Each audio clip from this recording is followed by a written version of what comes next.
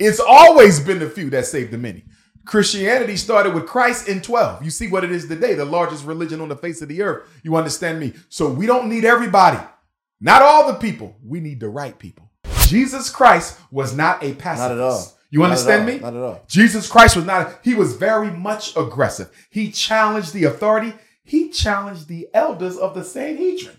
Jesus Christ was an alpha male. Yeah. He wasn't no passive Negro. Stop giving me soft Christ. I want strong Christ. We are too passive and docile when it comes to marrying our religious faith in the fight for justice. And the issues you're speaking on resolving are issues that the church wants to and is working to resolve. Are you sure they're working to resolve? Well, you ain't got no money left over to do nothing except pay bills for that church. Get you a smaller church. My issue with the black church, it takes 3 things from black people that we can't afford to waste. Too much of our time. Bible study, choir, church. I ain't got an issue with that. If you were reciprocating. You take our time. You damn sure take our money. And then you take our hope and our energy. We see pictures of artists depicting Jesus as like a white guy with blue eyes. To be honest, my personal perspective is I don't necessarily care what he looks like. You must care if you care about the truth. Don't call yourself a man of cloth if you don't care about truth. Because if we care about truth, we care about the color of Jesus. Which way you want this? When you look at the purpose of Christ, his skin doesn't matter. Why don't the truth matter? Here we go again. Color matters in the church. Jesus's color matters. Mr. Infantunde himself, the Prince of Pan-Africanism, the CEO of Frederick Douglass Marcus Garvey Academy, Dr. Umar Johnson. Just a level set so we know the type of gentleman we're dealing with here today. Today is January 29th. The time is roughly around 3 p.m. Right now, as we're speaking, we're in Philadelphia, and the Eagles are playing their championship game. You've spoken about how you're done with the NFL. If anybody was questioning whether or not he, was serious about that, literally the entire Philly is all watching the game. If you're not watching the game, you're thinking about the game, you're partying about the game, and we here trying to uplift the community. So clearly, you see what type of time, we're on today. With that being said, today is also Sunday, right? And with it being Sunday, there's been a lot of church that's also been going on. Specifically in this conversation, I definitely wanted to focus our conversation on the Christian Black church and kind of dive into a lot of different things about that. So I guess before I get started, I think you're such a passionate person, right? That most people would always wonder, what's this guy's spiritual beliefs, right? Like if you're screaming about empowerment, if you're screaming about like socioeconomic issues, why aren't you screaming necessarily about, and you do talk about your spirituality, but I think some people may wonder, what does he believe, right? Prior to doing this interview, I remember we were researching, trying to figure out, is he a Christian? Is he a Muslim? What's going on? We learned a lot. But I think one of the biggest significant things that I did learn was that you are more focused, and correct me if I'm wrong, but you're more focused on the socioeconomic issues versus being focused on like leading with faith. Although you have your personal spirituality that you practice, would you agree with that? I would agree with that. I think spirituality is important because as African people, our heart and soul of existence is our connection with the Creator. At the same time, we have to recognize that organized religion has been a distraction and in many cases could be considered an outright enemy of African progress. More people have been murdered in this world over Islam and Christianity than any other reason. And because of that, when you look at the role that religion played in our enslavement, both Islam and Christianity were used as weapons of enslavement against African people. The Arabs were in the slave trade before the Caucasians were. And so when you look at the justification for slavery in both religions, whether or not it was intended by Jesus or Muhammad to put forth such a doctrine, at the end of the day, nonetheless, both religions co-signed our enslavement and participated in it. I don't have an issue with Christianity. My mother's family is Christian. I don't have an issue with Islam. We were raised Muslim. Yes. That's where the name On your Umar father's comes side, right? from. Yes, sir. But at the same time, I see how religion has often served our oppressor much more than it has served us. I think religion is probably the greatest support base for white supremacy against African people than anything else. The fact that every religion basically, and there's few exceptions, there are exceptions, but there's few, every religion deifies oppression for black people. What do you mean by deifies? By deify, when you go to church or you go to the masjid, you're taught that our predicament as African people is divinely ordained. Everything is under the prerogative of God. And if you are a slave or free, if you are an oppressor or oppressed, it's because God set it up that way. So when you go to church, you're told that if you pray enough, if you improve your faith enough, if you donate enough money, God will reverse this. In other words, the big issue I have with black religion, it posits an external locus of control for black people. And that's dangerous because an external locus of control says that there's nothing I can do to transform this reality. Something outside of me has to come and liberate me. And the danger of that external locus of control that Islam and Christianity gives to black people is that it parallels the same external locus of control that slavery gave us. In other words, during slavery, your freedom could only come if your master bequeathed it to you. Your freedom could only come if the government ended slavery with the 13th Amendment. Something outside of you, government, social activism, benevolent white people had to make you free. And so in the church and in the masjid, the logic is the same. Although it's not the government or the white man that has to free you, it's God Almighty who has to free you. And because of that, it takes the responsibility off of us to transform our reality, and we give it to the government or we give it to God. Now, okay, so there's a lot to unpack. So, okay, so for starters, one, I love the fact that you did grow up with your mom being Christian and your father being Muslim. So you're speaking from a place of not necessarily being outside, right? No, I was inside. I lived it. Yeah, so like you understood and understand like the foundation of the religions. Absolutely. You've also gone into speaking about just like what you refer to as toxic Christianity and toxic Islam, right? So what you're speaking on now, and this is my view of it, is the toxic version of both faiths. I think your viewpoint of the faiths practiced in their pure form isn't necessarily expressed with what you're explaining, right? Because what you're explaining now is basically saying, hey, it's up to God to change it. It's not up to us to change it. Absolutely. But that in its pure form, I have no issue with Islam or Christianity, except what appears to be a justification for enslavement. That's the only doctrinal issue I have with both faiths. I don't think anyone should justify enslavement, definitely not a religion. But outside of that, purely in terms of what they believe and what they profess, it may not necessarily be for me, but I don't take issue with it. The enemy of African people is not the faith, but the way in which it is taught and the way in which it is weaponized against African independence. Right. And I would agree there. And I think that like, to our defense, I think that when you look at the history of Christianity, there is toxicity. There was toxic origins a lot of the time with the faith even being like instilled, especially within the black community. You know, the black church in itself developed amongst Jim Crow, amongst and nearly slavery. Every Christian denomination approved of slavery at one time or another. Well, and when you say approved, though, some churches they own slaves. The church itself was a slave owner and a slave seller. Now, you did have a few denominations, some Quakers, but not all, because there were slave-owning Quakers.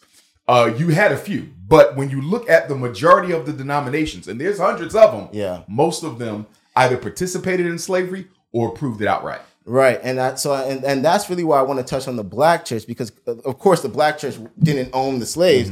And when I think about ownership today, right, and just like these discussions that are happening, you have different groups speaking on the importance of like minority ownership. When I look at the black church is something that we do own. And there is a long history about it, right? So like when you look at, so we actually, surprisingly enough, right, in Philadelphia, it's apparently the oldest independent African-American denomination is, and I'm reading this now, called the African American Episcopal Church. You probably know about this more than me. I'm not sure if it's older than AME, African Methodist Episcopal. Well, this is just research I've done. But it supposedly was started in 1794. And look, my point in that is really more so to just touch on the fact that this is something that's like grown with time. So like when you look at even in the times of Jim Crow, many of the leaders in the Black church had leadership positions while being subservient in working society. To some degree. No, I agree with you. Early Black Christianity, especially coming here out of Philadelphia, when you look at Absalom Jones, you look at Richard Allen, who protested against white church because they were not allowed to pray in the pulpit with white people. They were relegated to the back. So they walked out. And out of that came the African Methodist Episcopal Church, which is the largest Black independent and one of the oldest. There's debate there because there's about 3 different churches who claim to be the oldest. Just like we got 3 different HBCUs in Wilberforce, Cheney, and Lincoln who claim to be the oldest, but they're the oldest, right? So when you look at that, AME coming out of that protest, had I been back then, I may have been in AME, not for purposes of Jesus, but for purposes that you're fighting against white supremacy. I look at Absalom Jones and him starting. He also became one of the first Black independent church denominations. I actually just visited their grave not too long ago. So those Black church leaders, those early Black church leaders, I don't take issue with them. My cousin, Frederick Douglass, was actually an AMEZ pastor for a time as well. Right. So back then, the Black church was the bastion of organization. Everything came through the Black church. The job. You fought against the Klan through the church, the insurance, the burial fund, the civil rights. It came through the church. But in the aftermath of Dr. King's murder, 55 years ago, April the 4th, the Black church reinvented itself and it remade itself away from being an instrument of agitation to an instrument of accommodation. Back then, we fought racism head on through the church using the Bible. I take no issue with that. I'll join a church like that tomorrow. You understand? But in the post-Dr. King era, the church has reinvented itself into accommodationist political action where we're not challenging the government to do right by our people. We're trying to build a relationship with racism. How can an institution of God have a relationship with the devil when the devil is not trying to become godly?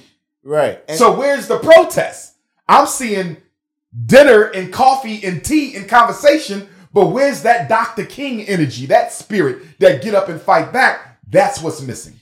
And okay, so now we're getting to the meat of the potatoes of what I want to get into. So with that being said, right, like and just a level set, I consider myself the church, right? Like being a Christian, the church is not necessarily a building. It's the people that make it, right? And being a part of the church, I know that we care about people, and we're trying our best to enhance our community and uplift our community. And I know for a fact that there are some churches that are doing a lot to actually like benefits the community around them.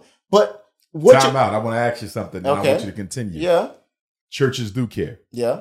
Churches do a lot. Yeah. But with the church being the oldest political bulwark in the Black community, it's not just about caring about people. It's not just about doing a lot. You have to attack the 5 major problems that Black people have, which are talk to me, miseducation, mass incarceration, yes, gentrification, police genocide, and access to wealth, also known as economic apartheid. The Black church must lend itself directly to challenging those 5 major problems and or creating the 6 major institutions that we need. Schools for our children, hospitals to take care of our people, supermarkets to feed our people, manufacturing sector to employ our people, distribution to give them the needs that they want, and the banks to invest in our people. So you must be dealing with one of the 5 ills, and you must be constructing institutions to address those 5 things that we need. The Black church isn't doing that. And one of the reasons why many Black churches aren't doing it, And again, there's exceptions. Let me give you this. One of the reasons why they're not doing it is because in the year 2000, President George Bush, former President Bush, the son, he made it possible for churches to qualify for federal funding, faith-based initiative, FBI. And I would dare argue that the black church is metaphorically the new FBI, the new agent, because ever since George Bush made it possible for black churches to qualify for federal funds, they have not been on the front line of any fight. You can't name me a church in any city, in any state in this country that is at the forefront. I didn't say participating. I said leading, galvanizing at the forefront to improve the public schools, at the forefront to change mass incarceration, at the forefront to deal with gentrification and homelessness, at the forefront of police genocide, at the forefront of economic apartheid. I don't mean I came to the meeting. I don't mean I walked in the march. I mean you are galvanizing at the front like an Absalom Jones or Richard Allen or Dr. King or El Hajj Malik El Shabazz. And when I say church, I'm not singling out Christianity. I want to be clear for the viewers and for you. When I say church, I'm speaking inclusively of all black religion. That means Muslims too. This is Philadelphia. We have more African-American Sunni Orthodox Muslims than any city in America. And guess what? The masjids in this city, they're doing next to nothing either about mass incarceration, miseducation, gentrification, police genocide, and access to wealth. So when I say church, this is not a Christian thing. I'm talking Jehovah's Witnesses. I'm talking even African traditionalists.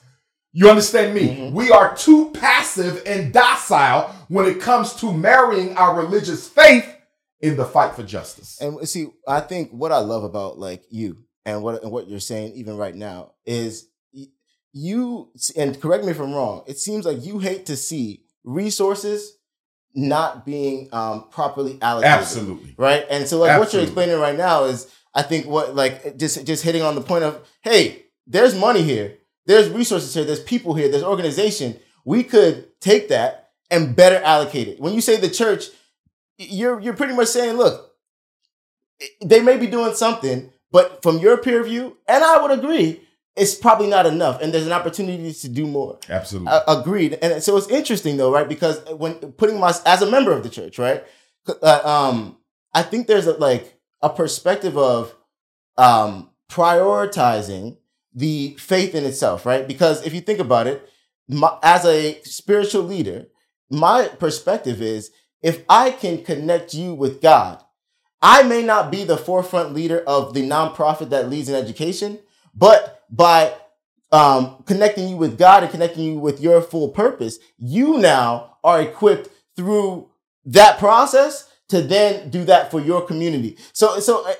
And I think push back on but I'm not even. I don't disagree. I'm not justifying that as the right approach per se, because that has often been the excuse used for why churches don't play a more direct role in the struggle. So you take me. I'm a certified school psychologist. Yes. You're having issues with your son. Yes. They want to label him autistic, LD, ADHD, ED, whatever the case may be, right? Yes. So I say to you, you say, Doc, can you go with me to the meeting? I say, you know what? I can't go with you to the meeting, but I'm going to equip you with everything that you can, that you will need in order to be successful in the meeting, which I do that because I can't be everywhere at all times. All right. But if you say, hey, we got to protest the government against the way in which black kids are being over-identified, I'm in the front of that. I'm forefront in that. You understand me? Yeah. I cannot lead from the back. I cannot say I'm going to tell y'all everything wrong with the American white power structure and then myself not participate in that actual fight to transform the American white power structure. So when the church says, I'm not going to fight, but I'm going to equip my flock so that they can take up that fight, that's somewhat cowardly. You should be equipping them and preparing them. That's important. But what is your role in that fight? Every religious personality in history, I don't care if we deal with Moses, Jesus, Abraham, I don't care if we deal with Muhammad, I don't care if we come into contemporary times and deal with a Mahatma Gandhi, who was a racist, or Dr. King, a Malcolm X, Honorable Elijah Muhammad, Honorable Marcus Garvey. Any leader who professed a faith, if he was sincere in his faith, automatically became politically relevant. Jesus, by virtue of his work, automatically came to the attention of the government. You couldn't keep him out of it. Because if I'm fighting for people, I have to take on the enemies of my people. Dr. King automatically became relevant. Mahatma Gandhi in India automatically became relevant. There's no such thing as I'm a pious man, a pious woman. My life is dedicated to spreading the gospel of Christ and preparing my people for a relationship with the Almighty, but my life doesn't matter in the everyday lives of my own people. Show me where that exists in the Bible. Show me where that exists in the Quran. How can you be so in love with God that you're comfortable with your people living in hell? And honestly, I hear you, right? Because at the same time, like, yeah, there's a lot more. I agree. Mm-hmm. There's a lot more that we could do. And so, like, if we were to get to the tangible, because see, what I don't want this to be, right, is a conversation where it's like we're smiting the church. We're not smiting the church. Yes. I want the church. My issue with the church is not what it does. Yes. It's with what it doesn't do. So there's nothing I'm trying to stop. I love that. I'm trying to start them, you understand me, down a path towards doing what the community does. So there's nothing I'm trying to stop. I need them to start picking up the baton that Dr. King left. You understand? 55 years. You haven't had a church leader yet step up like Dr. King has done. Man, and your point Mind you, yeah, we give the black church more money consecutively and consistently than any other institution in America, including the Korean hair care industry, including Foot Locker and McDonald's. You follow me? Including the liquor store. Wow. Even with all the money we give to non-African people, the black church still gets the bulk of our disposable income. I read somewhere it's about $8 million nationally every Sunday. Donations to the black church are one of the biggest set-asides for black America. How can we be investing that type of capital into an institution that doesn't hire nobody? In Philadelphia, we got mega churches all over. Everywhere you go in black America, you got medium-sized, small, big churches. Almost none of them employ anybody. How are you taking in that type of money?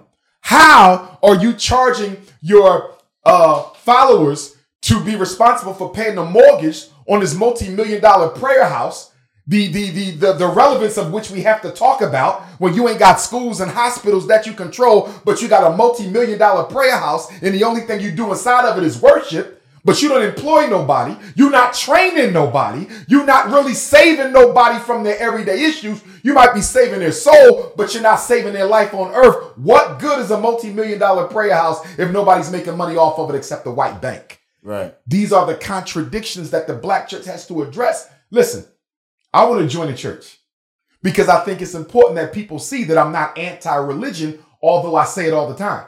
I want to join a masjid. I want to be a member of every black religion we got as long as there's not a white Jesus hanging up. Do you understand? We'll get to that. But they got to be socially conscious and politically active. If there was a church in Philly right now that did the work of a Richard Allen on the Absalom Jones, I'll be there now. If there was a masjid that did the work of a Malcolm X, I would be there right now. You understand me? Yeah. I don't have a problem with none of the religions. Yeah. I have a problem with the contradiction and the hypocrisy. How do you juxtapose all this money and all these followers and so little measurable progress for your race? Man, and to be honest, like being a part of the church, it's interesting because I think if you took, like, let's say we hand selected 10 pastors or 10 church leaders from this area, I think they'd all agree with you, right? Mm-hmm. I think they all agree that, hey, there's a need to do these things. But of course, tradition is something that's hard to break out of. And granted, if you think about the tradition of the black church is actually... Be careful with that argument because the slave master would have also said tradition is a hard thing to break out of. And so the slaves just need to be content. Forget about the tradition per se. I guess what I'm saying is I know for a fact that like what you're speaking on, the issues you're speaking on resolving are issues that the church wants to and is working to resolve. Are you sure they're working to resolve? Well, and that's the thing. So I think it comes back to like what's prioritized, right? Mm-hmm. And I think the equipping of like... spiritual teachings and things like that are like what's prioritized. But let's say today you become the leader of a church that has huge resources. Mm-hmm. And how would you allocate those funds? Because honestly, I think if you suggest great things, I don't see why organizations, you see where I'm going. I don't see why organizations wouldn't follow through with them. The problem with so many black churches is that they have already aligned themselves with a European-controlled income stream that doesn't have the black community as its priority. So if I'm a black church in Philadelphia, my church has already gotten a grant from my city councilman, my mayor, my governor. a grant from Bill Gates, a grant from the Rockefellers. I've already aligned myself with an agenda that's anti-African. Could I eliminate the relationship? I could. The problem is I need this money. I'm now used to this money. I'm dependent on this money, which is why I take issue when the black church says we don't get involved in politics. You're an absolute lie. Where is the first stop a mayoral candidate makes on his campaign trail? What's the first stop a U.S. senator candidate, a U.S. House of Representatives candidate, a state rep, a state senator, a alderwoman, an alderman, a council person? The first place they go to get votes is where? The black church. So if you're not into politics, why is your pulpit safe for every lying candidate in your city to come up there and bombast their so-called agenda that they know they're never going to carry out? If you are not political, stop endorsing political candidates. Stop giving them your microphone on Sunday, because they're not delivering anything to black people after they win. And the money that you use, you can't use it for the good of black people anyway, because another problem with the black church and the grant money they get, it handcuffs you to a multicultural agenda. So every time you hear black religious leaders talk, they're always talking about everybody. We're multicultural, all poor people, all non-whites. We're for everybody. We don't see color. That's a problem. You know why? Because for all the holiness that black religion preaches, they're not holy at all. I don't mean H-O-L-Y. I mean W-H-O-L-E, whole. Because in order for the church to be whole, I have to be able to talk about economic problems at the church. I have to be able to talk about issues of violence and crime at the church. I have to be able to talk about political problems and medical problems and educational problems. But in the black church, so often you're told outright, and I've been in these meetings, we can't discuss that here. Why not? Are you not concerned with the black community? Why can't we talk about police brutality? Why can't we talk about the economic exploitation by Koreans and Arabs and everybody else? Why can't we talk about the political neglect of our elected officials? This is a place of God. We pray. We don't get involved in that. And that's why we're finishing dead last, because guess what? Everybody else's house of worship, it's whole. It's truly holy. Not H-O-L-Y, but W-H-O-L-E-L-Y. It's holy, because after they pray to their God, the European Jews, they talk about how to get that money, how to look out for themselves politically. When the Arabs out there worshiping Allah, they can talk about how to get some more money in the black community. When the East Indians and the Latinos are done praying, they can stay right in their house of worship and talk about their political agenda, their economic agenda, their social agenda. Black people can't do that. We're the only people in America that have to go one place to pray and somewhere else to solve our problems. Well, okay, and I hear that. But I do also know that there is some churches that... but you keep talking about some. When are we going to systematize it, brother? Yeah. I agree with you. Yeah. I know some. Yeah. I know some. Yeah. But when are we going to systematize it? Because the exception doesn't negate the rule. No, right. And I guess what I didn't want to necessarily highlight the some of the few of the churches that are doing a good job. What I really wanted to say is, for those churches that aren't necessarily relying on, let's say, government funding to run their church, which I actually wasn't even aware of. To be honest, I didn't know that happened. Mm-hmm. But like, for let's say a church that's like running straight on like tithes and donations, mm-hmm. right? And it's a black church. How should that church restructure itself so that it could better serve the community? 3 things every church should have. Okay. A bank. If not a bank outright, start a credit union. You can start a credit union with $250,000. Provide access to capital so black people can grow their own businesses. As you know, we're living at a time where we are witnessing the genocide and extinction of the 9-to-5, 40-hour job. There's going to be no jobs in America. You're going to have to make one. We're going to have to go into business for ourselves. The Black Bank needs to be empowering black people to start their own businesses. If you are not talking about economic empowerment, don't talk to me about God. Because the crime in our community, the devil's work, is being carried out by unemployed black men. The devil's work is being carried out by unemployed black women. The devil's work is being carried out by unemployed black youth. So if you care about limiting the spread of evil, you have to economically empower people. Because contrary to popular belief, money is not the root of all evil. Not having no damn money is the root of all evil. When you walk out of here today, you're not scared of millionaires. You're worrying about little Mike, and Tay who ain't got no way to eat and whether they're going to have to ski mask and pull a gun out on you because the black church isn't doing anything to give them an opportunity to earn a decent, livable wage. Where's the economic empowerment? That's one. Number two, school. Every black church should have a school, and that school should be non-denominational. Here's another issue I have with black religion. And again, when I say church, I'm talking Muslims too. When they do happen to open up a learning center, because we have very few real schools ran by black religion in the country, which is unacceptable because most educators are aligned with a religion. Okay, there's very few non-religious educators. So where the schools at, right? But a big issue I take is the selfishness of black religion that says we're going to open up a school. But if you don't believe in Jesus Christ, your child can't come. If you don't accept Muhammad ibn Abdullah as the last messenger of God, your child can't come. That's selfish. During slavery, they didn't care. Are religious schools doing that? Yes. Oh, I didn't know that. That's yes.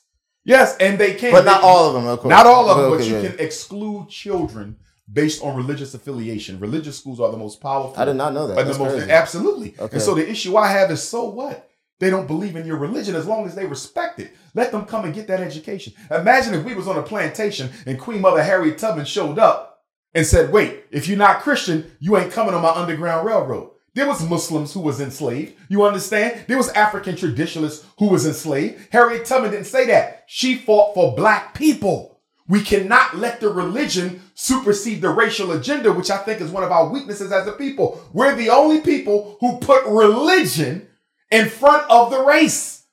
God made you black. You chose Christianity. God chose you to be an African. The only thing you belong to that you cannot choose. There's Christians who stop being Christian every day.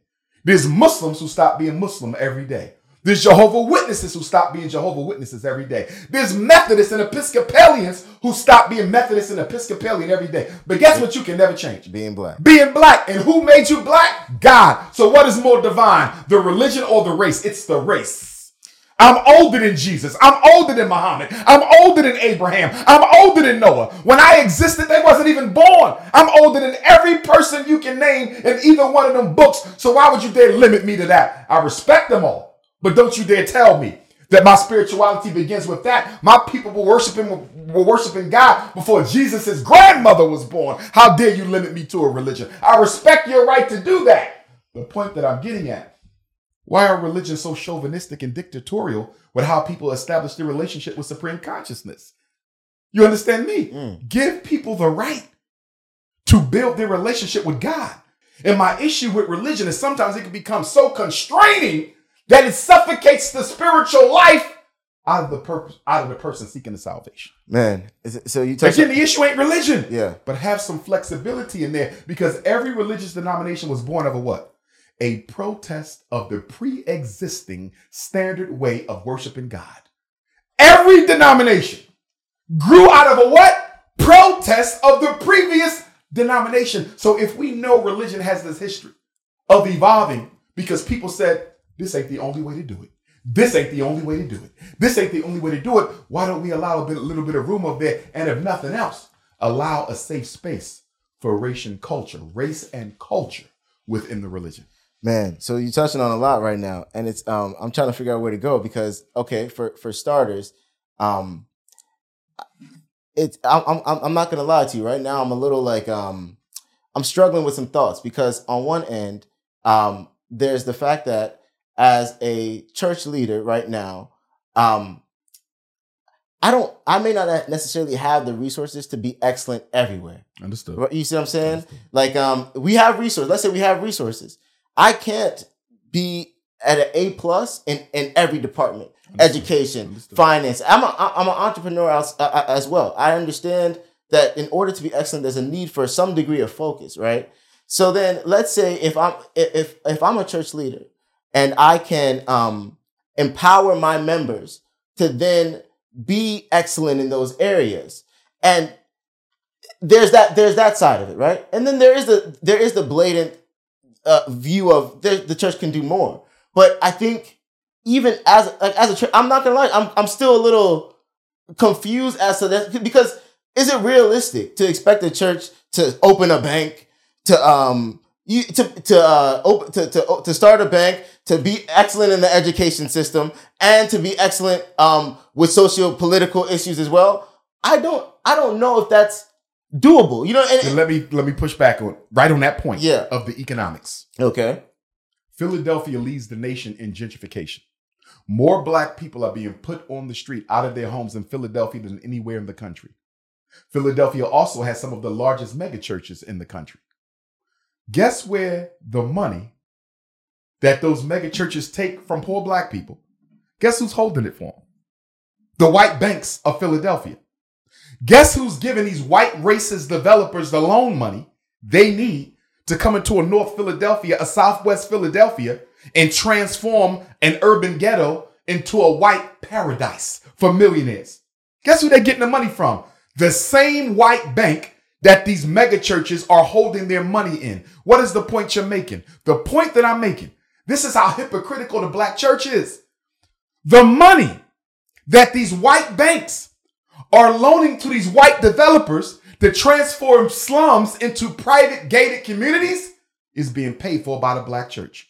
Your white Jesus money, your black Jesus money is being taken by your pastor, put in a white bank, and a white bank is taking your black Jesus dollar and giving it to racist white men to build you and push you out of your neighborhood. If that is not a contradiction, what is? You're telling me grandma been donating to the church fund for 50 years.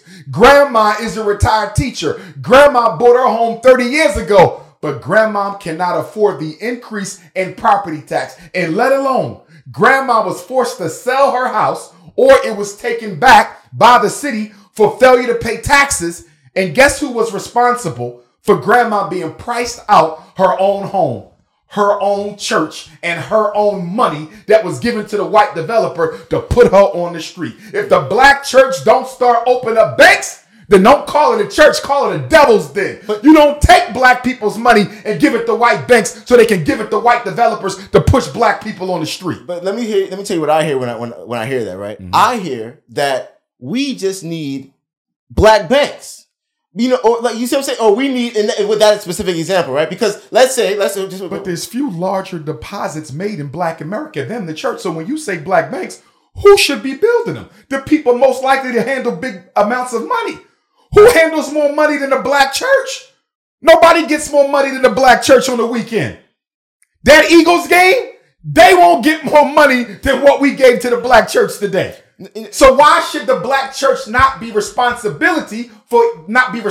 for economic salvation? And that's back to the point of like I said, you do not like seeing resources misused. And you're basically what you're saying is, look, or used to the betterment of your oppressor.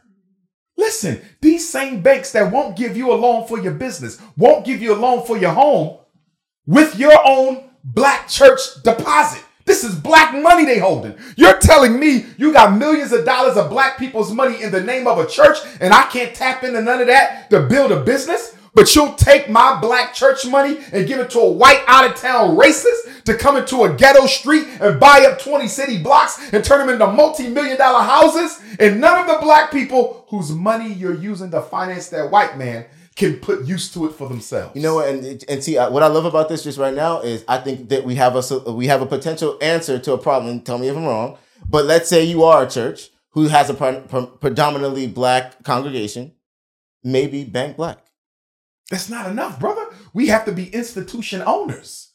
But if I'm banking black, I'm banking with a black institution owner. But here's the problem with banking black, and we do have black banks, correct? Yeah. But guess what? One of the issues we're having with the black banks, most black banks are operating under a definition of 51% black ownership.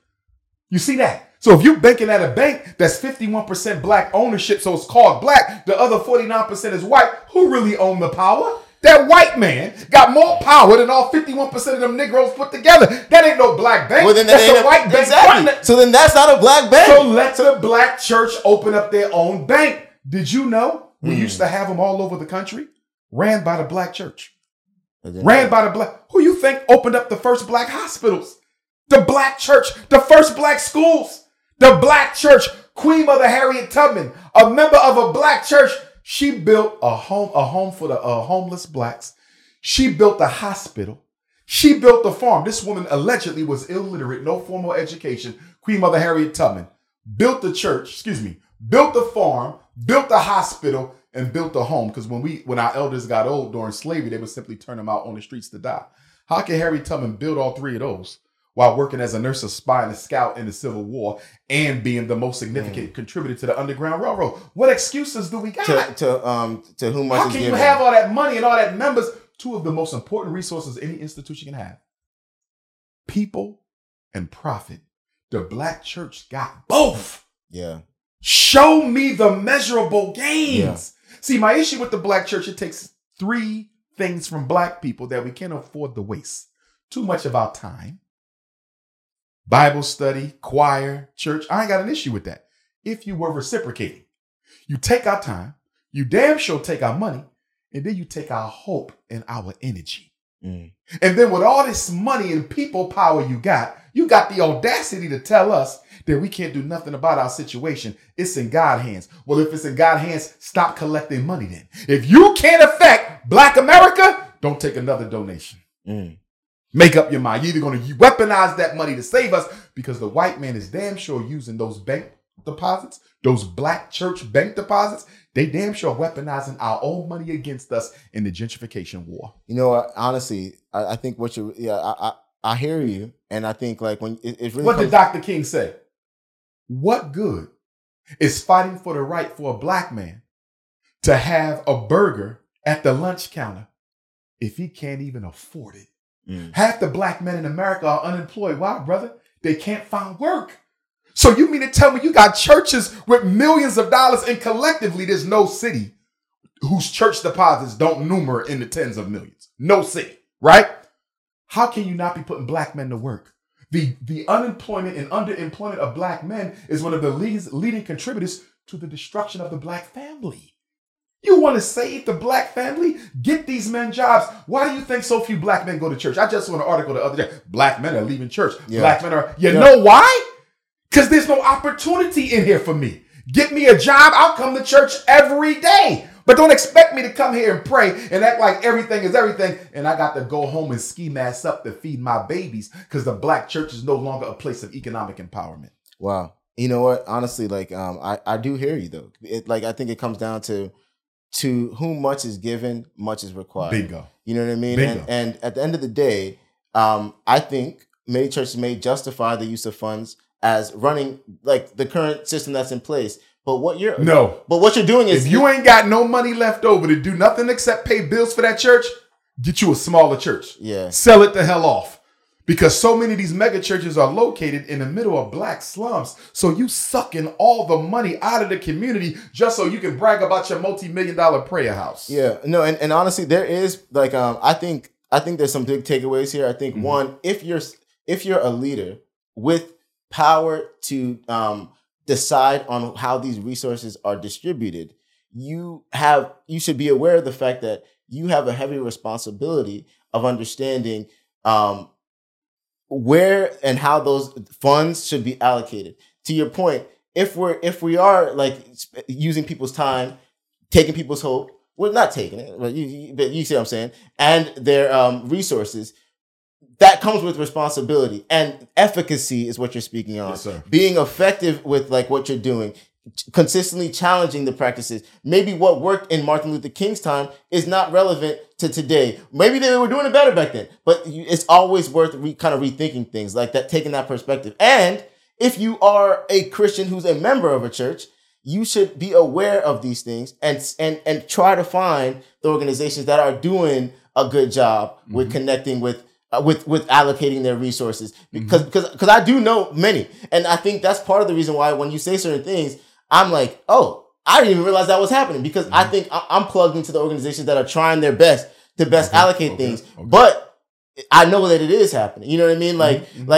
And so I definitely hear what you're saying. I know some churches, but what we can't do, is use the churches that are doing the right thing as a distraction away from the need for radical transformation by the churches who are doing the wrong thing. Yeah. For example, I'm a school psychologist here in Philadelphia, right? This is America's 6th largest school district. When I talk about failing schools, when I talk about white racist teachers, when I talk about the over-identification of black kids as reading and math disabled and intellectually disabled and the over-medicalization of our children, you know the first thing the superintendent is going to do? A regional superintendent is going to do? They're going to talk about the high-achieving schools. They're going to distract from this serious conversation and start talking about what about the fact that we got Girls High in Central and Bodine, and these are some of the best high schools in America. That might be good. But most of our children are not ever going to go to Girls High, Central, and Bodine. So what are you going to do about the rest of these schools? So although it's okay to make sure we keep the conversation balanced by acknowledging there are progressive black churches out there, don't use it as a distraction away from the need for radical transformation inside the churches that are not doing the right thing. Dr. King said, the true measure of a man is not where he stands at the times of convenience, but at the times of war and at times when people are in disagreement, at times of political strife and controversy and upheaval. Dr. King said that if a man don't have a reason for which he's willing to die, he ain't fit to live. Dr. King was murdered. Why? Not because he had a dream, not for integration. Dr. King was murdered because he was on his way to DC to lead a breadbasket campaign. He was going to take poor black, poor white, poor everybody. They was going to go to the nation's capital. Nobody was leaving until everybody had a home and a job. A home and a job. America said, if we let him come here, he will embarrass this country so badly that nobody will ever look at us as the same. Remember, America has this superficial, hypocritical image of being the moral police of the planet, right? How are you going to let Dr. King come to your front lawn with every poor person he can find of every color? Nobody's leaving DC without a home and a job. Dr. King was on the verge of economic revolution. What good is sitting at the counter if you can't afford to pay for the meal? They murdered Dr. King because they couldn't afford to have that economic revolution take place. The black church should be picking up where Dr. King left off. But the reason why so many churches will not be picking up where Dr. King left off is we know that your average pastor did not open that church because he wanted to be a beacon of progress for the black community. He opened that church for reasons of ego and economics. And this is why I'm very, very circumspect before I put faith in a pastor or a politician, because both of them are the same person masquerading under two different costumes. Most are economic opportunists, megalomaniacal egotists who simply want that church so they can brag about having that church. They need to feed their ego. And the quickest way for a black man to feed his ego and get some money is to start a church. So too many people are going into the clergy, not to serve our people, but to serve themselves. You talking though. You talk. I'm right with you. I'm right with you.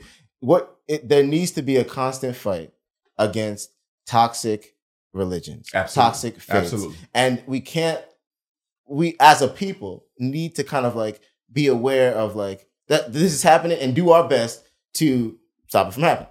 So then outside of that, there is like the whole Jesus in general, right? Like when I think about Jesus, I think it aligns with what you're saying, right? Like Jesus was somebody who actually took care of the tangible needs of the community at that time. If somebody were blind, he came through. You can see now. Absolutely. If somebody was, if they was hungry, he fed every one of them. Exactly. And now we have like the call to walk in those footsteps, right? As now specifically in the context of African Americans, you spoke on it already. We see pictures of artists depicting Jesus as like a white guy with blue eyes. To be honest, my personal perspective is I don't necessarily care what he looks like. You must care if you care about the truth. Don't call yourself a man of cloth if you don't care about truth. Because if we care about truth, we care about the color of Jesus. Which way you want this? No. Well, so okay, I do think the art matters, right? Because the truth matters. Well, but will we ever really get down to it though? Because absolutely. We know what Jesus looked like. Every statue, every coin, every painting of Jesus the Christ was blue, black, purple until the rise of racism and the Europeans started going around the world systematically stealing all of the original statues and images of Christ and replacing them with Caucasians. Leonardo da Vinci painted the Last Supper in 1482. Was that a coincidence? Because Columbus set sail when? In 1492. And what was the greatest weapon used in order to enslave African people? It was the white Jesus. The white Jesus was Columbus' greatest weapon, and it's still the greatest weapon. I knew a brother in Jamaica. I met him in Florida. I was speaking at the Marcus Garvey Technical School of Jamaica's fundraiser. He said, Dr. Umar, we got a white church. We have a black church with a white Jesus in Jamaica. This is one of the blackest islands. This is the land of the Honorable Marcus Garvey, greatest Pan-Africanist of all time. He said he went out and got a black Jesus painted, much better than the cracker Christ. His pastor told him, we will never take this down.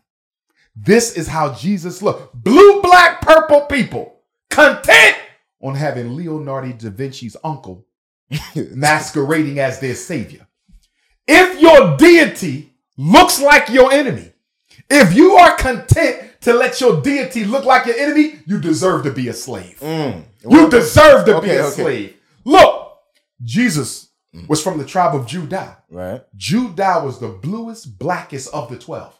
They were known for their nappy hair and purple skin. His mother hid him in Kemet, Egypt. Named Egypt by the Greeks, it means land of the blacks. There's no way you're going to hide a white, blonde hair, blue-eyed child in a country of blue, black, purple African people.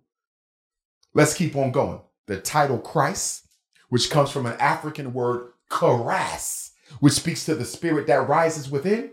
In ancient Africa, no one would have been given the title Christ if your skin was not kissed of the sun.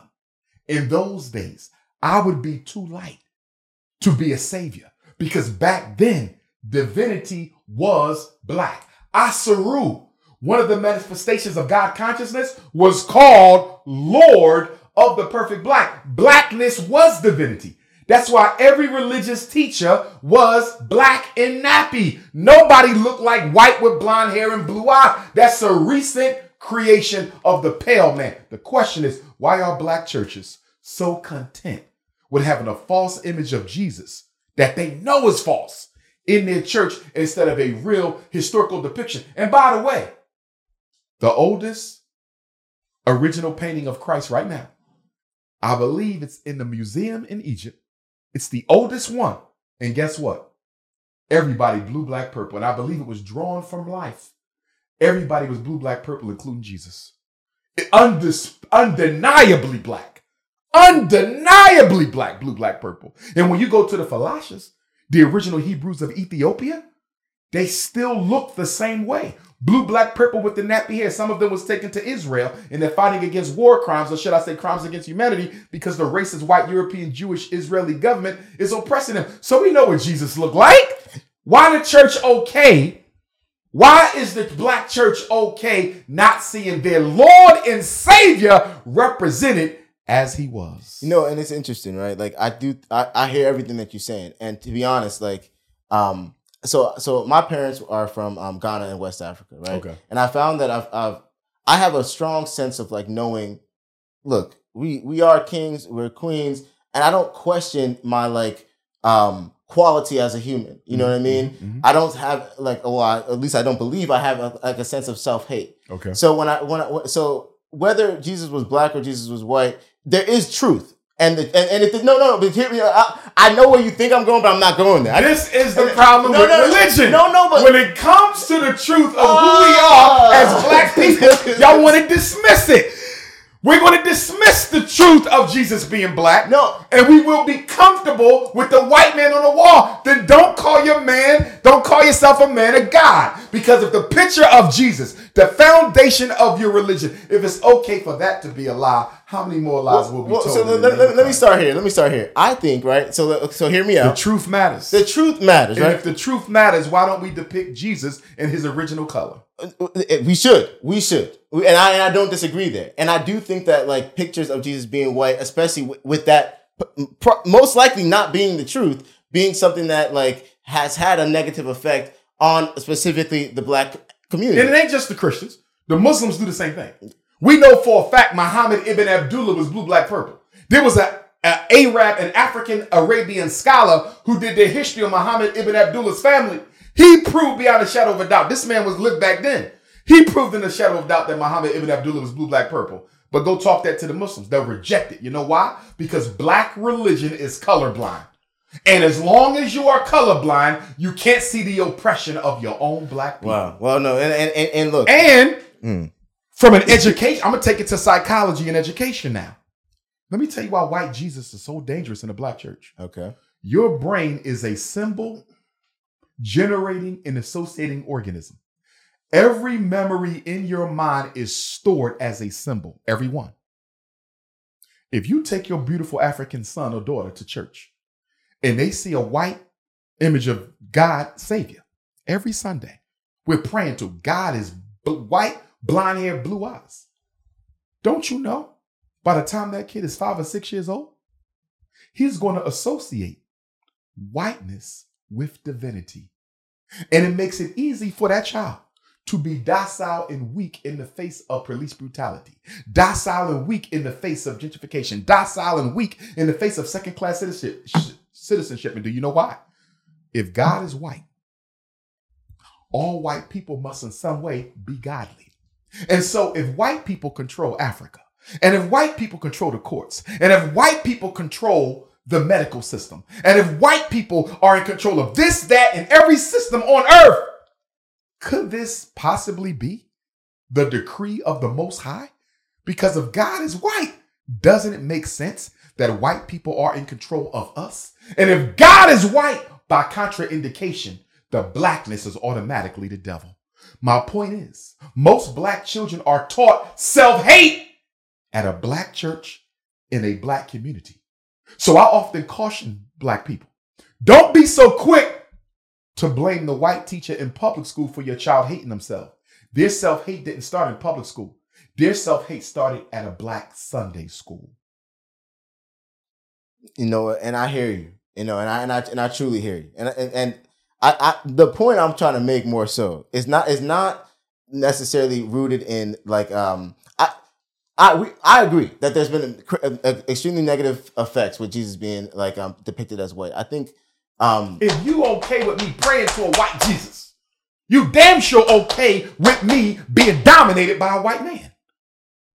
If your consciousness can allow me to pray in your church to a white image of Jesus, you damn sure comfortable with me being dominated by white people. Right. Until we take the slave out of us, we'll never be able to end slavery in our real world. And the problem with black religion is you're dealing with issues of the soul.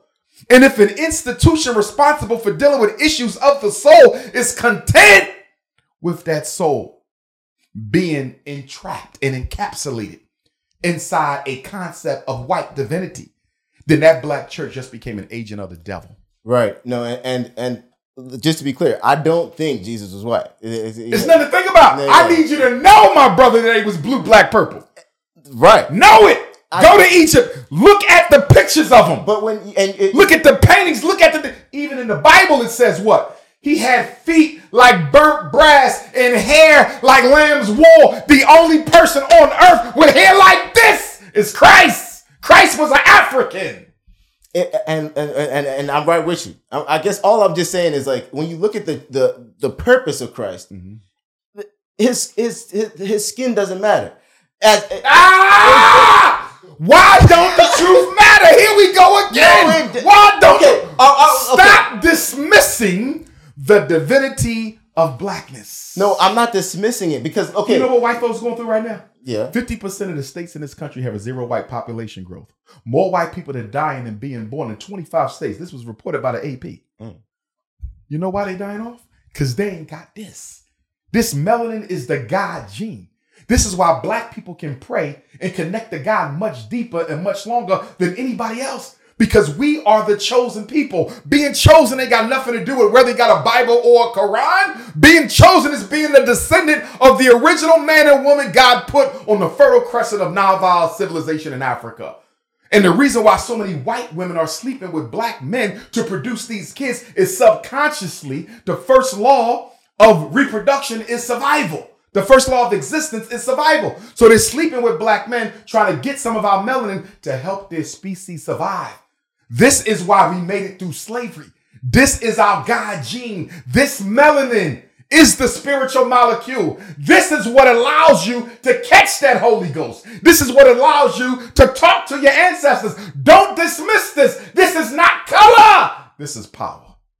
Wow. And to be honest, like that perspective on being black, I think is one that, especially with our community having self-hate, one that can definitely bring our perspective up as a group. And I do think that it's important, but I also think, and I didn't want to take the conversation here, but I just want to say this real quick. I do think it might be there's potential for danger there a little bit, right? Go ahead. Because let's think about this, right? Mm-hmm. So like if we don't like the fact that white people have like said they're the superior race for years and years, and then I did not argue racial superiority. Oh, okay. So, I did not argue. So, I have no need for a white girl to think she's less than my daughter. Okay. I have no need for an Arab child to see me as superior. As African people, our culture does not preach superiority. I do not believe in racial superiority. Do you understand? But I do believe in the truth. And I do know that God chose my people through which to send every savior he's ever sent to this planet. You can't name one who didn't look like me. Buddha was an African. Krishna was an African. There's no savior that walked this earth in ancient times who wasn't kissed of the sun. Right. The world needs to know that truth. So then here's the thing, right? So let's get to it, right? So knowing that truth, right, is something that's not the easiest thing to do, right? Like most people like are very kind of like, there's so much information, right? If I go online, like, just like how you're passionate about Jesus being black, there's someone else who's like, no, Dr. Umar's wrong. Jesus was white. And what evidence they got that Jesus was white? So I guess what I'm trying to get to is, how would you recommend for somebody to pursue the truth of their spirituality in today's day so that it sticks? Because I don't want this conversation to be one of entertainment that doesn't actually change people's perspective in a positive way. You know what I mean? Because you see what I'm saying? Because look, if Jesus was black and that's the truth, I want us to know that. But it's hard to know. You see what I'm saying? Like everybody's saying, like everybody's just as passionate. There's somebody in every group that's just as passionate. Understood. Passion is one thing. Truth is something else. Right. The difference between our passion and everybody else's is ours is backed up on truth. Do you realize that the black man and woman was on this planet all by ourselves for over 100,000 years before anybody else evolved from our seed? We was on the earth. The earth was ours. We gave birth to the white man, the Arab, the Latino, the East Indian, the Chinese. We gave birth to them. This was our planet. And I totally believe this. Until the black man and black woman rediscover their true divinity and purpose. Not superficial. Not just calling myself a Christian, but embodying it in its truest essence. Not just calling myself a Muslim, but embodying it in its truest essence. Not just calling myself an African traditional spiritualist, but embodying it. This planet will never go back to being what God intended it to be. Because I absolutely believe in my heart, we are the only people who can rule this planet with justice. How do I know this? Because we did it already. When ancient Kemet ruled this earth, when the Nile Valley cultures of East Africa ruled this earth, we did it with justice. The Greeks and the Romans came to Africa begging to learn, begging to study, begging to sit at the feet of our kings and queens and scholars and priests. You understand? We ran the world with justice. White man can't run the world with justice. He runs it with brutality. The Chinese ain't gonna be able to run the world with justice. He's gonna run the world with brutality. The Arab can't run the world with justice. He's gonna run the world with brutality. The only people who can rule this planet in righteousness is the black man and black woman. The point that I'm making, if the black church is too insecure, too afraid, or too unconcerned about marrying divinity to blackness, then the black church is useless. Because if you want to kick off the slave energy that every black boy and girl in America has, if you want to rip out that servitude that is so deeply planted and ingrained in the unconscious of black people, you have to marry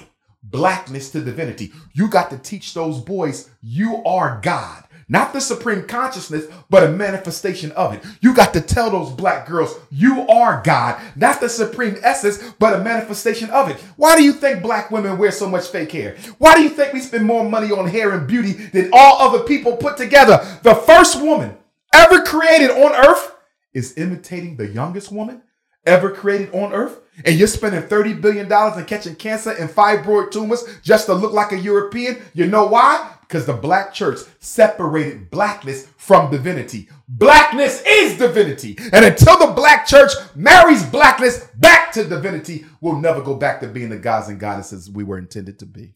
Man. Color matters in the church. Jesus's color matters. And until you take this and put it back in that book will be worthless, because every black boy and girl needs their melanin activated by the religious institutions. Let them know this is not just a color. This is royalty. Claim it. It doesn't mean you got to think you better than nobody. Yeah, and that's but step into your truth.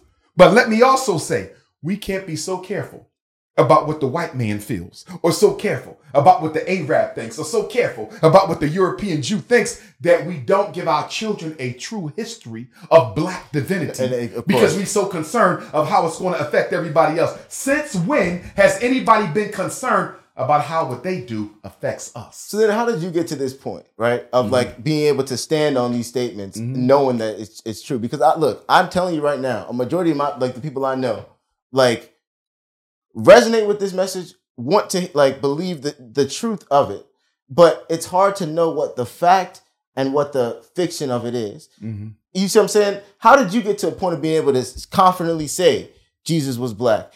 You or your congregation need to take a trip to the Vatican in Rome, the so-called Holy City. Let them take you in that basement and let them show you the artifacts that they stole from ancient Egypt at the time of the Holy Roman Empire. Go look and see what's in the basement of the Vatican. I have a picture at home, an actual photo, and many people have seen it. It's all over the internet, of Pope John Paul II, who's now deceased, I believe, in the basement of the Vatican, praying in the front of a statue of a black St. Peter. There's other pictures of popes praying at the statue of a black Mary and Jesus. They know we God. They know we God. Why would a white pope, the most powerful white religious leader in the world, have everybody praying to a white Jesus upstairs? But when he's by himself, he goes downstairs, kneels and bows and prays in front of a statue of a black Mary and a black Jesus. Why? Why didn't they destroy them statues? Why is it that you can go to Ireland and see a black Madonna in child? You can go to Rome and see a black Madonna in child. You can go to Russia and see a black Madonna in child. How is it you got all these white churches with black Madonnas and childs that the Pope bows down and prays in front of, while he telling you Jesus was while he telling you Jesus was white skin, pale skin, blue eyes, and blonde hair? They know the truth of who we are. The problem is they separated our blackness from our divinity. We the ones. In ancient Egypt, the big nose was beautiful. Big lips was beautiful. Black skin was a blessing. Now look how they did 360'd it. A little black girl look in the mirror. If she blue, black, purple, she thinks she ugly. She don't know she's looking at God. Why? Because the black church won't tell her that. Why? Because they need that money from the white man. Right. The hand that pays is the hand that rules. So tangible, things. Black church need to build black schools and marry our color to our religious consciousness. They are not separate. They are not separate. Yeah. Even in the Bible, God forbade the Hebrews to mix with any other group. You understand? The royal family does not mix their blood. What did the racist queen, before she died, what did she tell her son, married to Meghan Markle? Her grandson can never, ever claim the throne. He gets none of the privileges of royalty. Are you aware of this? No, actually. Oh, yes. Yes. Meghan Markle. You know who she is. She married the prince, right? Yeah. The queen said, his grandmother said he can never lay claim to this. You know why? Oh, yeah. I actually did hear about that. Because royalty, why? She killed her own daughter. Queen Elizabeth was murdered because she was pregnant with an Arab's baby. Royalty don't mix. And the reason I'm against interracial marriage is not because I think the white woman is less than. No, I don't hate nobody. That's not my ministry ain't hate. My ministry is love. But we royalty. You don't go take the God seed. Take your God seed and give it to a member of our oppressors group. You don't take our God seed and give it to a woman of any other race. We are divine. And if you keep on diluting our divinity, we're going to lose the blessing of the Most High because we failed to administer to his law. And one of the first laws is the royal house of God does not mix their seed with anybody else. So you're touching on a couple things right now, which we could go down that road, but I'm gonna tread lightly. Okay. Honestly, I think like I'm inspired by your passion and care for our community. I think that our community right now is so so many steps behind. Yes. And fighting against so many systematic things that we need more people who to be honest, like focus on Black groups, especially considering that there are churches that are predominantly Black. Being that you're predominantly Black, you should serve that group that you are serving it within the spiritual capacity. Recently, like in the same context of just like the importance of community, we did see that the 5 cops in Memphis did, kill our guy out of Memphis. Mm-hmm. What are your thoughts on that? I know it's outside of the context of the church conversation, but just out of, just trying to kind of like touch on that, just being that it recently happened. Right. And churches should care about these things. Absolutely. Because I was going to say it's not outside the context of the church conversation, because in order to be holy, you must involve yourself in all the problems of the Black community. There was once a psychological experiment done by a Dr. Philip Zimbardo at Stanford University. He took volunteers and he assigned them to one of 2 groups. You're going to be an inmate in the prison, or you're going to be a guard in the prison. Very popular experiment. You need to look it up. He had to stop the experiment after only a couple days. You know why?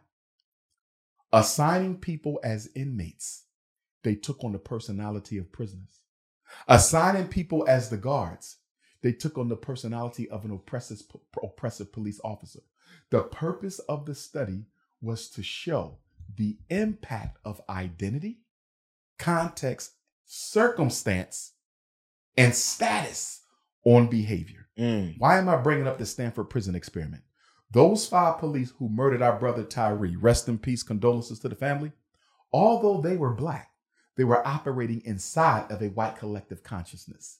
When they put that uniform on, they identify with the white racist Memphis Police Department. And although they were Black, their entire subconscious mind and operating mechanism that they employed when they stopped that brother was totally white. Am I saying they're not responsible? Hell no. They are totally responsible for what they did. They should get the worst punishment possible for what they did. But my point is, just because they was Black changes nothing. Those were Negro slaves working for a slave master of a white institution, the Memphis Police Department. And one of the worst things you can do is give people who ain't used to having power. Whenever you give a powerless person power, they will almost always abuse it. And that's what you saw right there. Man. And the only reason why they were fired, and the only reason why they were charged so quickly, and the only reason why the president of the Fraternal Order of the Police is speaking out against them is because they were Black. If they were white, they will be hung with pay. There will be a 2-year investigation. We'll never get to the bottom of this for 3 years later. So they even learned, even though you wear the uniform, Negro, you still don't have the complexion for protection. Man, honestly, yeah, I don't even know any like cops. Like I know a lot of Black cops, but I don't know anybody who's moving like that. Like that was nothing's wrong. Somebody asked me the other day, Dr. Umar, should we be police? Why not? We need to be police. We need to be FBI. We need to be CIA. 100%. Why? Not to be used against the community, but to bring back to us the information we need to protect ourselves from the police, the CIA, and FBI. So should we be a part of these militaristic movements? Yes! So we can know what the hell is going on. But if you're going to put that uniform on and identify with our slave master, it's best you don't get the job. Did you see the Joe Biden in the Black church? Oh, it was horrible. He didn't want to be there. He was out of place. He didn't know what he was doing there. And here's my thing. Why did y'all bring this man to Dr. King's church? Granted, it's the new church across the street, but it's still an extension of Dr. King's church. What has Joe Biden done so great that he deserved to be invited into the temple of the Almighty? See, this is when we devalue the worth of the black church by bringing devils, you understand, into the house of the Lord so he can be adored and praised and honored for neglecting black people. We're going to honor the president for passing an anti-Asian hate bill, but black people have been dying for centuries, no anti-black bill yet. We're going to honor him for passing violence against the Native American bill, when black folks are the victims of more violence in this country's history than all other groups put together. We're going to pass an LGBT transgender bill, but you can't even protect black boys and black girls for being who they are. We're going to bring Ukrainians in, Afghanis in, give them free housing, free medical, SSI check. How the hell are you going to get an SSI check? You're not a citizen. You don't pay taxes. You never paid into SSI. We won't give black people reparations. We got the highest black homelessness rate in the country in 50 years. But instead of giving those resources to the people who built America, we're going to give them to the privileged white Ukrainians so they could come to America and look down on black people. And you brought him to your church? See, how are we going to get respect when we ask to be disrespected? You saw what happened when the white kid who lost his scholarship to a PWI football team, and then Albany State turned around and gave him a full scholarship to a black school when you lost your scholarship to the white school for using the N-word. Now, credit to the president of Albany State. He withdrew it. He said he didn't know. He knew. He just didn't think he wouldn't get the backlash. So he has since rescinded it. And now I'm hearing that another HBCU has stepped up and is now willing to give him a scholarship to go there. Yeah. We keep on begging for disrespect. We keep on asking white people to insult and mistreat us. We're never going to get respect by letting other people walk on us. I'll give you something else. Why is it every time a black person is murdered by the police, the first thing the family of the deceased does is jump up and forgive the killer before he'd been captured, before he'd been charged, before he'd been arraigned, before he'd been convicted, before he'd been sentenced? 99% of our families have forgiven the killer of their child before he even been convicted. You think European Jews out there forgiving Germans? But that doesn't make it. Do you know? They just found a Nazi. They just found one of the secretaries who worked for Adolf Hitler. She's over 100 years old. Do you think the Jews care that she's 100 years old? She's being prosecuted right now. Now let's compare that to Carolyn Bryant, that white woman who lied on Emmett Till and drove her husband and his friend to Emmett Till's uncle's house, took Emmett Till out, brutalized, lynched, murdered, castrated that little boy. Guess what? She living her best life free in Kentucky. Now, the white woman who worked against the Jews, she about to go to jail. But the white woman who saw the Emmett Till's lynching, she living her best life in Kentucky. And look at the hypocrisy. The U.S. Congress recently passed what? Emmett Till anti-lynching bill. First anti-lynching bill in America's history. Every previous attempt failed, to let you know how racist this country is. This is the first one. 403 years. And you just now getting an anti-lynching bill. But here's my question to you. Yeah. This is the Emmett Till anti-lynching bill, right? Mm-hmm. What good is an Emmett Till anti-lynching bill Today, when the bill can't even lead to the arrest of the woman responsible for Emmett Till's murder? How in the hell are you going to have an Emmett Till anti-lynching bill that can't even arrest the woman who got Emmett Till killed? well, because the forgiveness doesn't necessarily mean that Do punishment we stop is forgiving white folks in public? If you got to forgive them in the safety of your bedroom. We have to stop forgiving white people in public because we're sending a dangerous message that black people are okay with oppression. That's an interesting perspective, and I do hear you though. And Black church got to stop. I don't care if you forgive in church, but don't you get on that damn microphone. We forgive because no. Yeah. I guess stop doing that. It that. isn't necessarily something that needs to be like shouted. Thank you. It don't need to be articulated in public at all because what you're doing is you are giving white folks carte blanche privilege to take black life because they know I'm going to be forgiven the day after I do. When you say that, I'm just thinking about like jurors, right? Because like the jurors are also swayed by like the public opinion to some degree, and if the public opinion is now being calmed, if the public's opinion on a matter is being calmed because the family has publicized their forgiveness before being prosecuted, then I can imagine that may actually have an effect on the situation. There is feminine and masculine in all things. Yeah. So in African culture, we believe in the complementarity of feminine and masculine. Patience, forgiveness, tolerance, empathy. Those are feminine traits. When I say feminine, I don't mean female. You understand me? Yeah. I mean feminine because the womb absorbs. You understand? Mm-hmm. So it's feminine. So any trait that allows you to take it, that's feminine. We're going to practice nonviolence.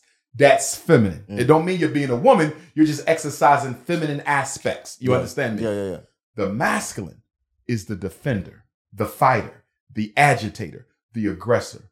My issue with the black church is there's too much feminine energy and not enough masculine. When do we go after justice? When do we pursue equality? When do we stand up and fight back against police brutality? You understand me?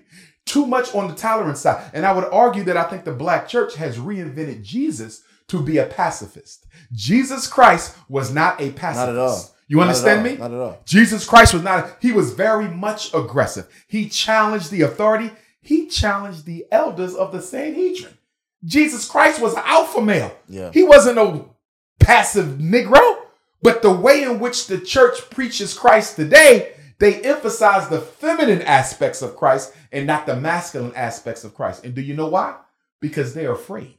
Because if they start talking about the aggressive and masculine aspects of the personality of Christ, people in the pew are going to look at them and say, well, if Jesus challenged racism, if Jesus challenged oppression, why aren't you doing it? So I have to make it look like Jesus will be okay with my cowardly, passive, docile behavior. So I'm not going to talk about Jesus the fighter. I'm going to talk about Jesus the tolerator. You talking? No, bro. Man, you touching on so many different things right now. Honestly, like I think that like when you talk about like just like that, those masculine traits or just like those, alpha traits, I do think that that's something that I admire in you, right? You're just your ability to like whatever you believe, you're not saying it passively. You're very bold about your beliefs, and I think that the church could use more of that in general. And we used to be that. Yeah. If you ever listen or read some of the old, get you a book, and they're out there. Black pastors need to get their hands on some of these black sermons from the 1600s, 1650 to 1850. Listen to those. You feel me? Listen to those. Yeah. You feel me? Nothing but courage, nothing but heart. If we got to die, let us die. But God didn't put us here to die on our knees. We're going to die on our feet. You understand me? You talk about churches who will walk outside with guns in their hand and have shootouts with the KKK. That's the black church tradition. Yes, marching has a role. You understand me? Voting has a role. Playing has a role. But what about the alpha side of the black church? Whatever happened to the black pastor as fighter? The black pastor as adjutant? The black pastor as aggressor? The one who got out there and fought for the protection and security and defense of the black community? What happened to that? Stop giving me soft Christ. I want strong Christ. Yeah. No, yeah. Just real quick, I just wanted to maybe like offer up if anybody had any questions. I mean, I just have a simple question, because at the end of the day, it's like, we see what's going on outside. We see how real it is, right? And it's like, with everything going on, how are we supposed to move if, you see what I'm saying, we be hating on each other so much, you can't trust nobody, like, what can you do at that point? One of the metaphors from the teachings of Christ, when he said we have to go out and we have to go fishing for those believers, right? I believe as black people, we have to fish for black people who are serious about salvation, liberty, and justice, because it ain't all of us. I would argue psychologically, most of us are so damaged that you'll never be able to bring us back to the right path. You understand me? So many black people have invested in white privilege and white supremacy in their position in the white power structure that they never gonna fight for the people. They've sold their souls too bad. You understand me? I respect Al Sharpton and Jesse Jackson. They've done some good things, but they have also compromised so much. They'll never be the leader that we need them to be. You follow me? So we have to go and find untainted African people in our community, bring them together and organize. Now, even in the conscious community, right? I belong to the conscious community. A lot of us ain't doing no work. It's all conversation. There's no activism. So we got to find black people who care and who care enough to get off their backside and do some work. It's only going to be the few that save the many. It's always been the few that save the many. Christianity started with Christ in 12. You see what it is today, the largest religion on the face of the earth. You understand me? So we don't need everybody. Not all the people. We need the right people. But you got to be very careful, because whenever you bring a black person into a movement, because of our self-hate and Willie Lynch, when you disinvite us from the movement after you find out this is not the type of man or woman you need, we will often try to destroy the movement on the way out the door. So with us, it's a double-edged sword, because I need you to work with me. But if you don't get your way, you'll try to destroy me on your way out the door. So we're in a very precarious position, but I also believe this. I believe we can win it. I believe we will win it. I believe the white man was created to test your divine consciousness. I believe God sent the white man to earth to force black people to either achieve God consciousness or die trying. They are our tests. They're not going nowhere. Black people are like, well, we waiting for God to get rid of white race. No, God ain't getting rid of the white man. You are. You have to eliminate the racism. You feel me? The white man, white racism is the black race's test to prove that you are truly a devotee of the Most High. And we losing right now. We scared of them. We imitating them. We following them. You follow what I'm saying? It's on us to win. So lately, I've just been trying to, everybody's saying like, man, I gotta stop saying the N-word. We have to. So I wanted to see where you stand on that. I wasn't sure where you stood on that. The N-word, mind you, we're the only people in the history of America who has ever fought for the right. No other group has fought for the right to use such a pejorative term that has been historically used to disgrace and dehumanize them. And now we fight for the right to use it as a positive adjective. Chinese have never used that word to refer to each other. Hispanics have never used that word to refer to each other. European Jews have never used that word. Irish have never used that word. Italians have never used that word to refer to each other. Black people are the only people who will fight for the right to use the N-word in order to refer to each other. How do you explain that? Internalized racism. You can take the slave out of slavery, but until the slave takes the slavery out of himself, he'll never be free. Man, I hear you. Man, I hear you there. So I guess lastly, just to close out, I know that like you have a lot of initiatives that you're working towards. Would you say that your work with the Frederick Douglass Marcus Garvey Academy is your primary focus right now? It absolutely is. The way I look at things is I'm in my 40s. We're given about a century to live on this earth, give or take a decade or two. I can't solve all the problems. I got to pick and choose one. I've decided to go with education and mental health. So my contribution to the revolutionary Pan-African nationalist movement, my offering to Almighty, is to build a system of independent African schools all over the world so we can begin the process of African racial reconstruction psychologically. Because what I need us to understand, we change nothing until you change the mindset. We change nothing until you change the collective consciousness. We change nothing until you change the way we see each other. A lot of people ask me, why are you starting with the school? You should be doing something much bigger than that with the following. I'm starting at the basics. Because if I don't change the way Black children think about themselves, I'll never change the way the Black community looks when they become adults. I had some mothers who took issue. They said, I hear that the girls at your school and the teachers at your school, because although FDMG will be initially male, there will be the Anna Douglas and Amy Garvey Princess Academy about 5 years down the road. You cannot come to my school with a weave, a perm, European hair color, nothing. Happy to be nappy. I had Black women, feminists. How dare you dictate how women wear their hair? I'm not dictating how women wear their hair, but in this institution, self-hate will not be validated. Your daughter can wear her hair any kind of way she wants, but she will not wear it as a European. Because the most important job I have for a black girl is to teach her to love herself. The main weapon used against a black woman is European standards of beauty.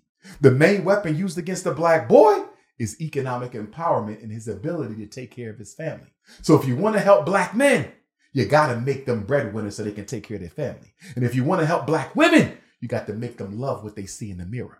If a black girl graduates from my school and goes and get a perm the next day, if she graduates from FDMG and goes and get a blonde weave the next day, I fail. Because she's supposed to love herself so much that by the time she graduates from there, she don't want to be nothing except what God made her to be. So with the Frederick Douglass Marcus Garvey Academy, I'm hoping that this will be the beginning of a global movement. I want to die as the first superintendent in world history of a truly Pan-Africanist independent school district. So if your child is at FDMG Atlanta, you said, I'm moving to Ghana. We got FDMG in Ghana. You moving to London, England. We got FDMG London. You going to Jamaica. We got FDMG Jamaica, right? So once this first one is up, I want to pop them all over the world. That's going to be my contribution. Under the same Frederick Douglass Marcus Garvey, but the name of the campus will differ. Okay. So if I'm in Atlanta, that might be the Dr. King Bishop Turner campus. If I'm in Ghana, that it will be the Kwame Nkrumah campus, right? If I'm in South Africa, that'll be the Robert Sobukwe Steve Biko campus. If I'm in Chicago, that's the Ida B. Wells, Fred Hampton, Emmett Till campus. You feel me? Yeah. And they have to learn the history of all the ancestors for whom that campus is named. Nice. And then, so and if all goes well, yeah, the school should be completely renovated, done by the end of February. We thought we would get it done this month. The only thing left is we got some sensors that got to be repaired on our HVAC. All right. When that's done, we can apply for our certificate of occupancy. We will be having a grand opening for the community so everybody can come and see the school. And we're planning to open school next year, though. September the 3rd, 2024 will be the first day of school. That's the anniversary of Frederick Douglass' escape, his runaway from slavery in Baltimore, September 3rd.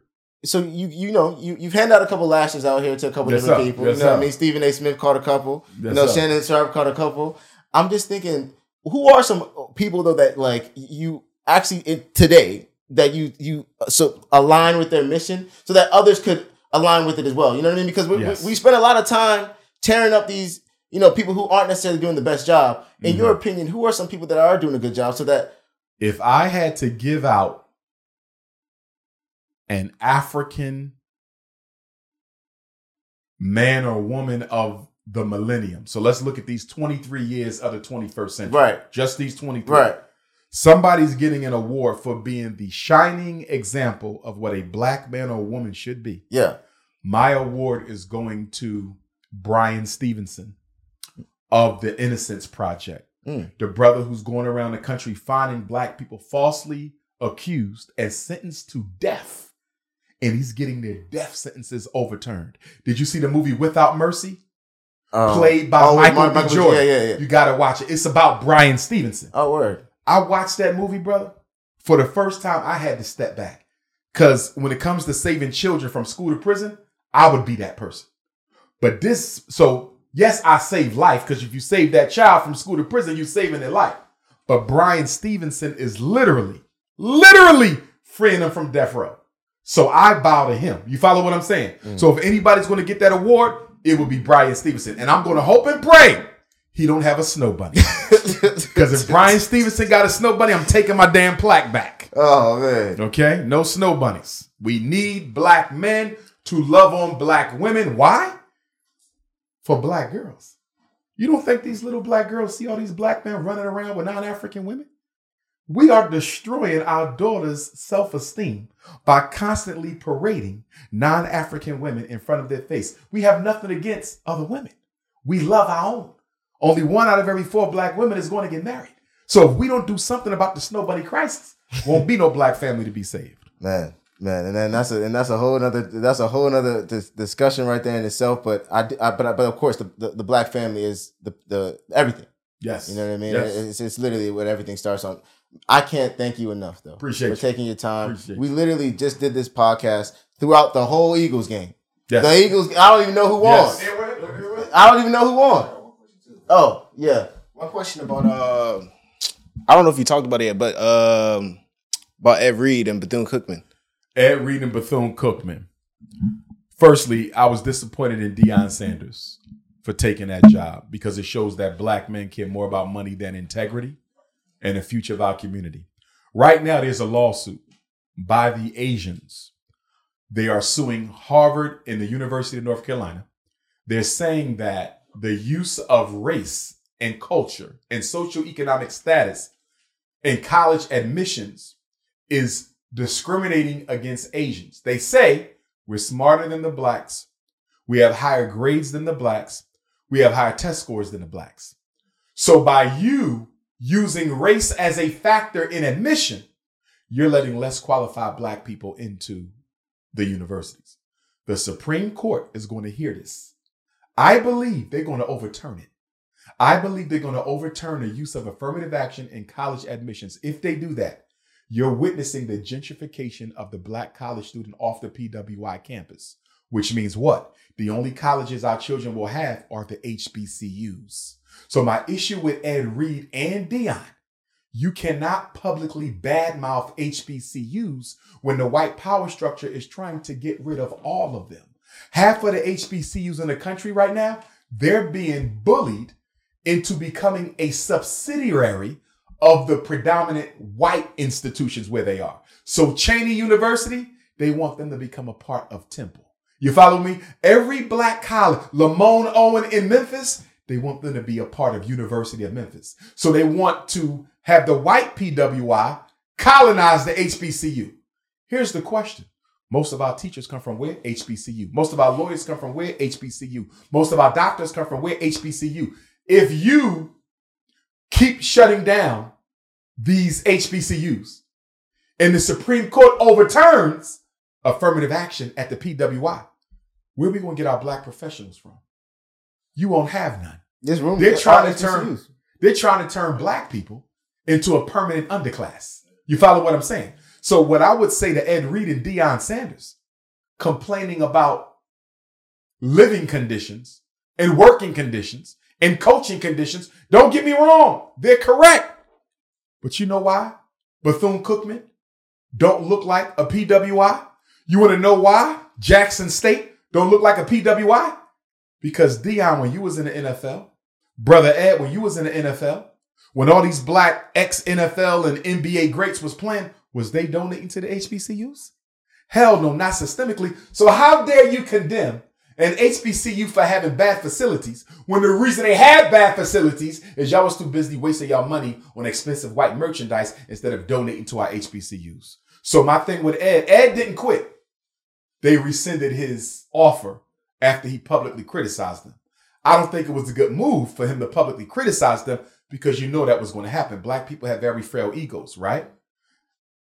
And I wonder if he did it on purpose so they would withdraw the offer. You follow what I'm saying? Did you not want to walk away like Deion so you wouldn't be ridiculed? You just created the circumstances where they would take back your job. In any event, this is what I say to ex-NFL greats. You know what the HBCUs look like. If you ain't going to ride it out, don't take the job. Do you follow what I'm saying? Because a lot of those students don't have mothers and fathers. When Deion showed up, when Ed Reed showed up, they're like, damn. Not only do we got a father figure now, he's a superstar. And then you turn right around and walk out on him. Ed Reed, as bad as those conditions are, those kids are braving it. Deion Sanders, as bad as those conditions are, those students are braving it. So you mean to tell me it's okay for them to brave it, but you too good to brave it as well? What's more important? The education of our kids or the comfort of a bunch of bougie black athletes who forgot how bad it was and how tough it was to be black in America? So thank you so much for taking your time. Like I said, we're literally recording this podcast during the Eagles championship game in Philadelphia. We walk outside right now. Everyone's going, Everybody got on Eagles green. The stadium is 5 minutes away. And I'm going to get y'all. Who told y'all to do the interview 5 minutes away from the stadium? Do you know how long it's going to take me to get home with all that Eagles traffic? Man, it's the question. So you're done with the NFL now, but yes. Are you a little like did you watch the NFL in the past? Like right now, I watched it in the past. Yeah.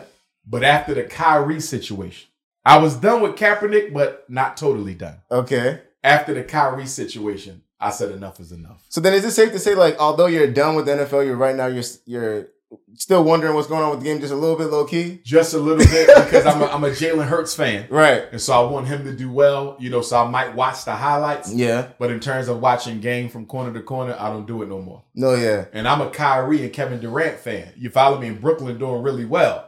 So it's very tough for me to not watch some of these games. But at the same time, I got to remember what we're standing for. And the NFL and the NBA are two international corporations that exploit black labor as a living, has done nothing for black people, mistreats its black athletes. And the last time I checked, Colin Kaepernick still don't have a job. Man, I admire your and for your listeners, yes. If anybody needs to reach me, if they need help with their children, call on me. Don't put them in special ed. Don't get them evaluated for ADHD. Don't get them evaluated for autism, emotional disturbance, intellectual disability. I'm the Black Community Certified School Psychologist. You call on me if you need to reach me.